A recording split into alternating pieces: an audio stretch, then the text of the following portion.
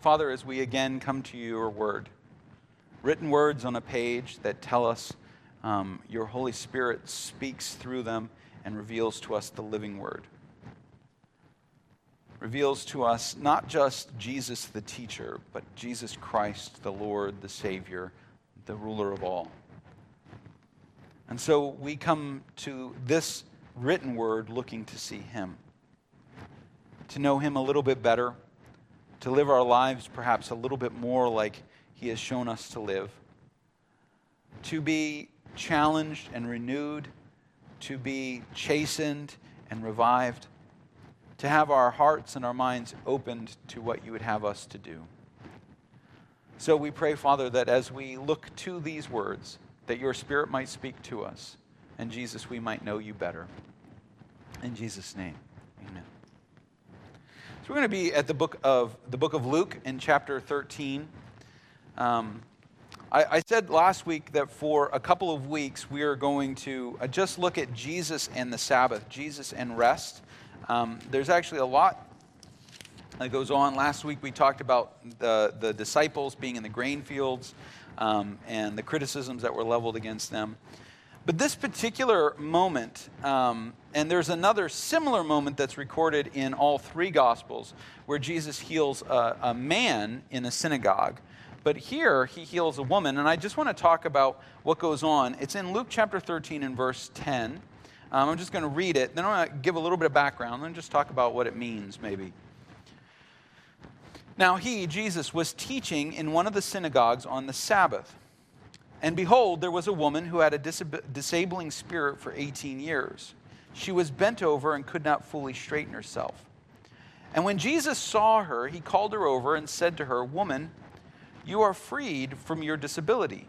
And he laid his hands on her, and immediately she was made straight, and she glorified God. But the ruler of the synagogue, indignant because Jesus had healed on the Sabbath, said to the people, "There are 6 days in which work ought to be done. Come on those days and be healed, and not on the Sabbath day." Then the Lord answered him, "You hypocrites, does not each of you on the Sabbath untie his ox or his donkey from his manger and lead it away to water it? And ought not this woman, a daughter of Abraham, whom Satan bound for 18 years, be loosed from this bond on the Sabbath day?" And he said these things. As he said these things, all his adversaries were put to shame, and all the people rejoiced at all the glorious things that were done by him. Now, a couple of things about first century synagogue worship so you get this image properly in your mind. Now, they may not have been in a building. In fact, they probably were not in a building. Synagogue just means gathering. And the Jews, if there were 10 male Jews, 10 Torah-observant male Jews in a town, those 10 Jews would form synagogue on Sabbath day. They would come together in any public square anywhere, and they would sit and they would have synagogue. And there was generally, if the synagogue was large enough, they would have what they called the ruler of the synagogue, or the first of the synagogue. And he would sit in the back of the gathering on a chair that was called Moses' seat. Now, it didn't have to be a special chair. They just picked a chair and said, "That's Moses' seat." So when you hear Jesus talking to the Pharisees about you sit in Moses' seat, he's not saying you're teaching the law. He's saying you're sitting in Moses' seat, the thing labeled Moses' seat, which was the position of ruling the synagogue. All the men in the synagogue would gather together, not sitting in rows like we are, but they would kind of form into lines, and they would discuss Torah. Now, there were certain observances that were being done, and one of the traveling rabbis, because rabbis like Jesus traveled with their disciples around, if there was a traveling rabbi there, he would be invited to read the Torah.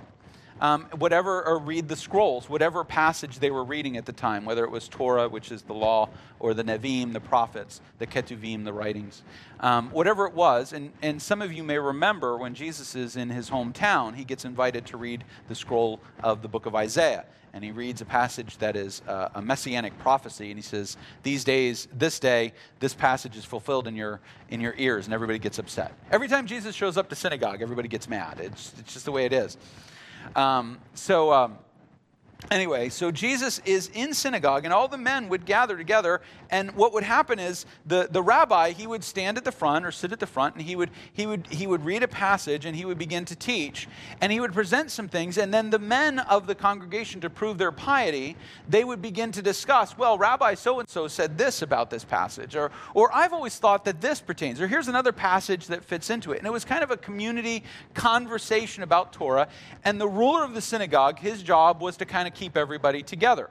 So if somebody started to kind of wander off and start talking about Greek philosophy or what they were having for dinner and whether Susie's falafel was overcooked or whatever, the ruler of the synagogue would say, he would stop. By the way, one of the most common things that happens in especially Southern churches, but all churches, the phrase amen, amen, amen, that you hear people say, amen, was actually born kind of in the synagogue worship. When somebody said something was really good, everybody would say amen, amen, because amen means let it be so. All right? This is what it should be. This is the truth. So Jesus is teaching in the synagogue, and remember, all the men are gathered. In the back of the synagogue were all the women and the children. They were not allowed to participate in the conversation. Now, this pertains to when Jesus talks about women being silent and women talking, and Peter talks about that. Paul talks about that later in Scripture. He talks about the women learning in silence. He's actually challenging women to learn Torah at home so they can be a part of the church conversation. But in synagogue, women were in the back, and we actually, if you go to Capernaum, in Galilee, there's a synagogue there, a first century synagogue that was built, one of the first synagogues we know of.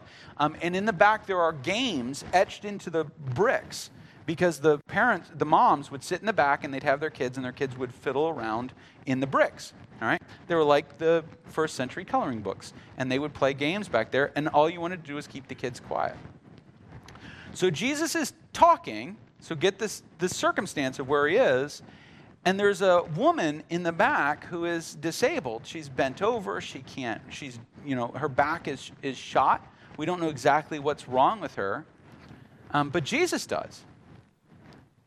And Jesus calls her forward. Now, understand what he is doing at that moment.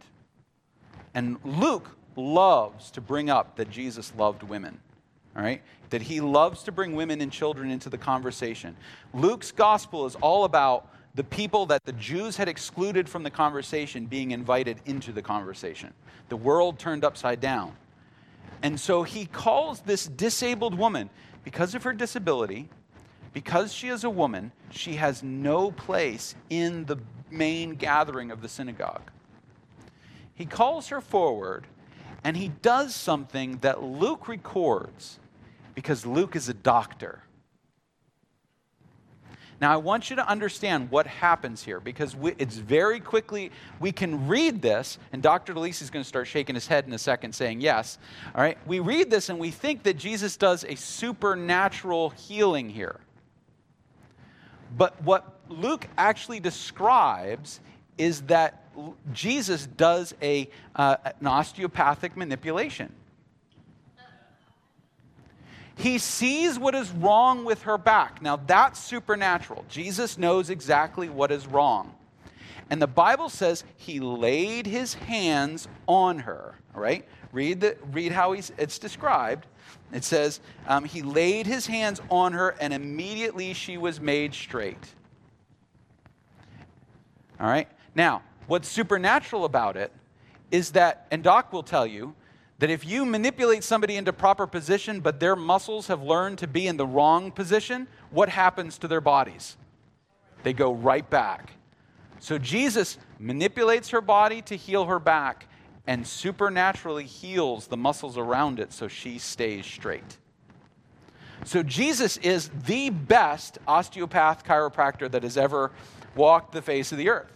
Because what we have to do for physical therapy for weeks and weeks and weeks to build up the muscles to keep, it's like I got to keep that, if you've ever dealt with back issues and you know you have to learn to hold yourself and stand a certain way and all these things, Jesus sets her up the proper way. So she breaks the law and speaks in the middle of synagogue.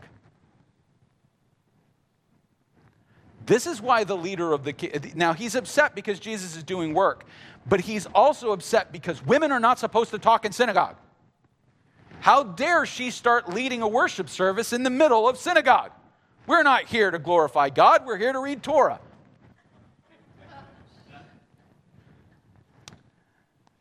So Jesus manipulates her body. So Jesus is literally the best doctor in the world. This is not the only time that Jesus does this, where he uses physical means to heal somebody. So, and when we read about this and we read it, we go, well, you know, it says that she had, again, and I'll get into some of this. Hopefully this week I'll record a video talking about some more of the background. But when it talks about her having a disabling spirit, that doesn't necessarily mean a demon. All right, in Luke's learning as a doctor, they described certain disabilities, certain sicknesses and illnesses as spirits that affected the body. Whether it was actually an unclean spirit, like a aware spirit, or simply a spirit in the sense of there's just something wrong with her. You know, she's just in bad spirits, right? That kind of description, or she's got a melancholic spirit. Have you ever heard those? He's using very medical terminology to describe this because Jesus does a very medical thing. Now, there are other times that Jesus does stuff and Luke goes, I don't know how he did it. All right?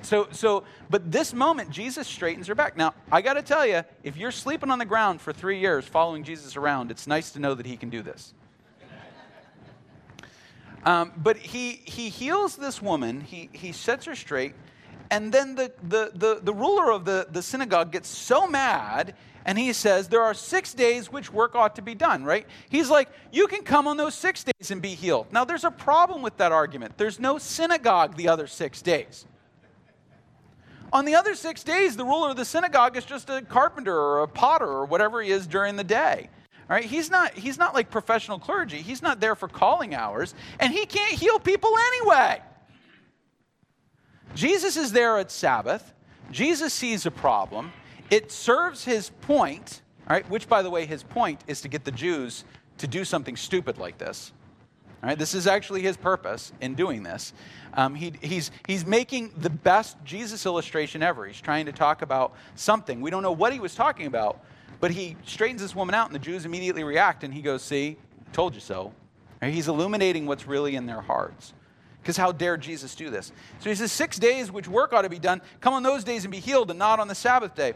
And then then the Lord, Luke is very specific about calling him the Lord here, all right, answered him, because while the ruler of the synagogue might be in charge of that synagogue, all right, the Greek word that Luke uses for ruler, archi, it means the one who is over the first person, but a lord, a king, kyrios, all right, in Greek, is always superior to a ruler, all right? He's always, and so it says, the Lord answered him, and he calls them hypocrites.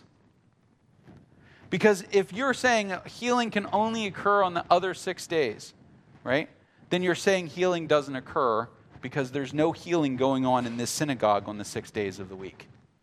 Healing only happens when Jesus is there. So you're basically saying this woman did not deserve to be healed. That's really what they're saying.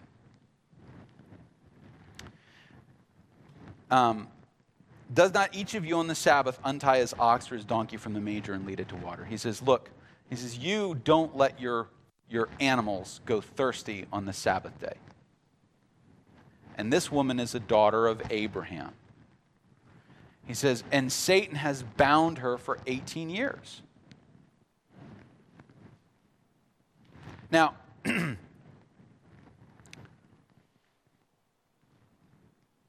that loosing happens on the Sabbath day. He says, if a horse or a donkey or an ox has the right to drink water on the Sabbath day, why wouldn't a daughter of Abraham have the right to come to the Lord of the Sabbath to be healed on the Sabbath day?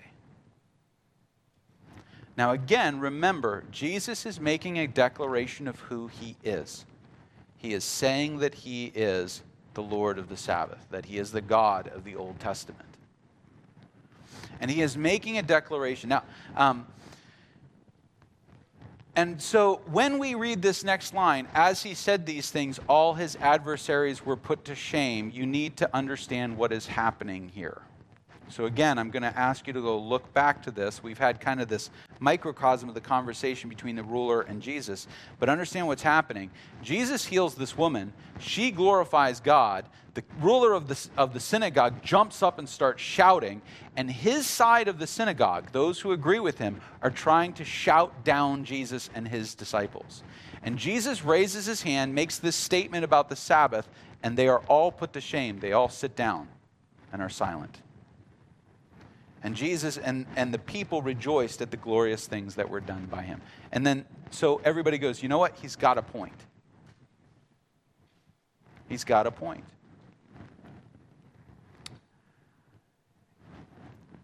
So Jesus breaks the Sabbath because he doesn't just supernaturally say, woman, you're healed. See, if he had done that, would he have done any work? No. But because he lays hands on her and actually adjusts her body, he's done work. He's broken the Sabbath. And he does it for a reason. And the reason is to illustrate in the hearts of the Jews their bias against the God they claim to worship. They are so focused on themselves and their arguments in their synagogue. They are so obsessed with having a ruler and aren't we great? We're a wonderful Jewish community. And the Jewish world in those days, they prided themselves on arguing with each other. They prided themselves with debate and skill. They prided themselves with their literary abilities to discern and to interpret Scripture. And Jesus in this moment turns everything that they believe on their heads. And in this moment, a woman who wasn't asking to be healed, she didn't come looking to be healed.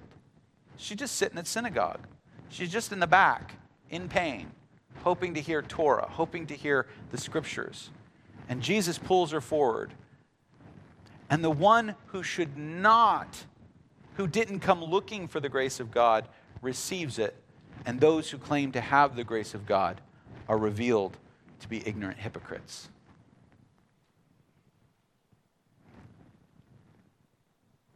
Because the purpose of the Sabbath is the glory of God. We talked about this at the beginning of this series.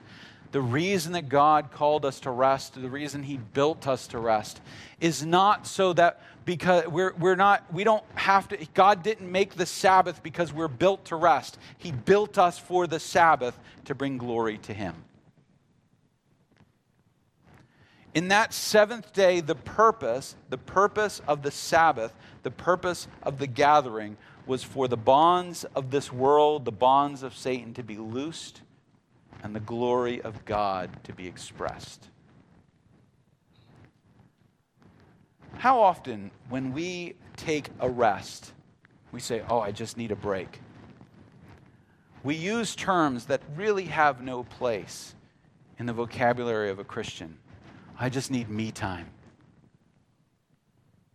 I just gotta, it's I'm trying to think of a phrase from Parks and Rec. I can't remember what it is. Tacos can help me out. Treat yourself. Treat yourself. I was like, we just take a day off and treat yourself. I'm just going to take just a day for myself. We all have that. We just go, I need to. But the greatest rest comes in the glory of the Lord. When we seek to rest ourselves. How many of you have ever thought, well, I didn't get a lot of sleep last night. I'm just going to sleep for like 18 hours today. You do realize that sleep is not cumulative, right? It's not like you can make up a deficit, all right? But when we have true rest, when we are, and this doesn't mean that the Sabbath day is all, it doesn't mean that Sabbath is all about singing worship songs and all that stuff. Sundays are not my Sabbath. Sundays are my work day. All right. I usually take my Sabbath on Monday or Saturday or Friday or whatever day I don't have to drive somewhere, do something. But the idea that we can just rest self-centeredly is built out of a view that puts me at the center of the universe. That if I silence everything else, I'll be able to hear me. But Jesus' point is when we silence everything else, we should be able to hear God. And that's what happens with these people. When Jesus silences their arguments, they realize just how extraordinary what happened in front of them really is. And they rejoiced at the glorious things that were done by him. Jesus had to do this illustration with this woman's life to push to the forefront what was blocking these people's ability to worship God, to bring glory to him. He uses the Sabbath, again, and I've said this over and over and over again, he uses the Sabbath to bring glory to God. To not only bring glory to God in himself and in the woman that he healed, but in those that were originally opposed to God's purposes. When we rest, what is our purpose? What is our function? What is our place? You know that to clear out the detritus that blocks us from bringing glory to God, to resting in his peace, it doesn't mean that you take a day off and all you do is read the Bible, or you take a day off and you fast and pray. Those are important things, but that's not what this is about.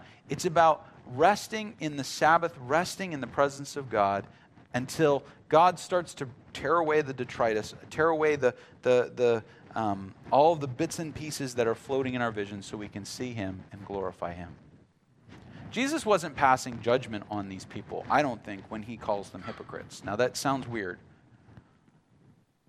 He's calling attention to what is getting in the way of them appreciating what God is doing. He's not judging them and attacking them. He's provoking them. And when he does it, they see themselves as he sees them. And they see God and what God has done in this woman's life. And they give praise to him. So I'd encourage you to find in your rest an opportunity to clear away the things that might be blocking your ability to see the glory of God and what's going on around you. It is so hard to go through life without resting, without seeing God at work. And if we continually do that, we just wind up relying on ourselves. We wind up taking rest. It's because of me. I need my me time. I need myself. I need to treat yourself. Rather than seeking to rest, to genuinely rest, to be quiet in ourselves, to see God. I want to leave you with one last little bit about this. It's interesting that Luke records Paul's version of the gospel. All right? Luke is one of Paul's companions. I'm fascinated by the fact that Luke includes this particular story because Paul was a man who had a lot of chronic pain. He went through life. We know that Paul had a lot of issues. I mean, you read what happened in his life, and one of the reasons that Luke actually joins his retinue is because Paul needs constant medical attention. I just imagine that Paul held on to this story, like any person that has chronic pain, held on to this story of Jesus healing somebody and saying, if he wanted to, if he needed to, if it served his purposes, God would heal me. But this, where I am now, serves his purposes now. Luke is the only one that records this. And so Paul must have told this story, or at the very least, Paul made sure Luke heard this story. And I think for Paul, because we read in 2 Corinthians, Paul asked God 3 times to remove the thorn in his flesh, until finally Jesus says to him, "My grace is sufficient for you." I think that Paul, this was important. I could be wrong. I could get to heaven and Paul was like, I had nothing to do with that. I don't know what you're talking about. But I just think it's interesting that this particular episode was all about the glory of God. Whether this woman got healed or not, it was all about the glory of God. Finding rest in the chaos of our lives in the glory of God. Let's join in prayer. Heavenly Father, again, we come to your word, we look at something so simple, and yet we see you manifest. Lord, we are in a world that every day seems to kind of muddle into every other day right now because of all the circumstances of the world. And it's so easy to get run down, to get beat up. I've felt it. Others have felt it. It's so easy to hold everything as if it is our personal burden to bear.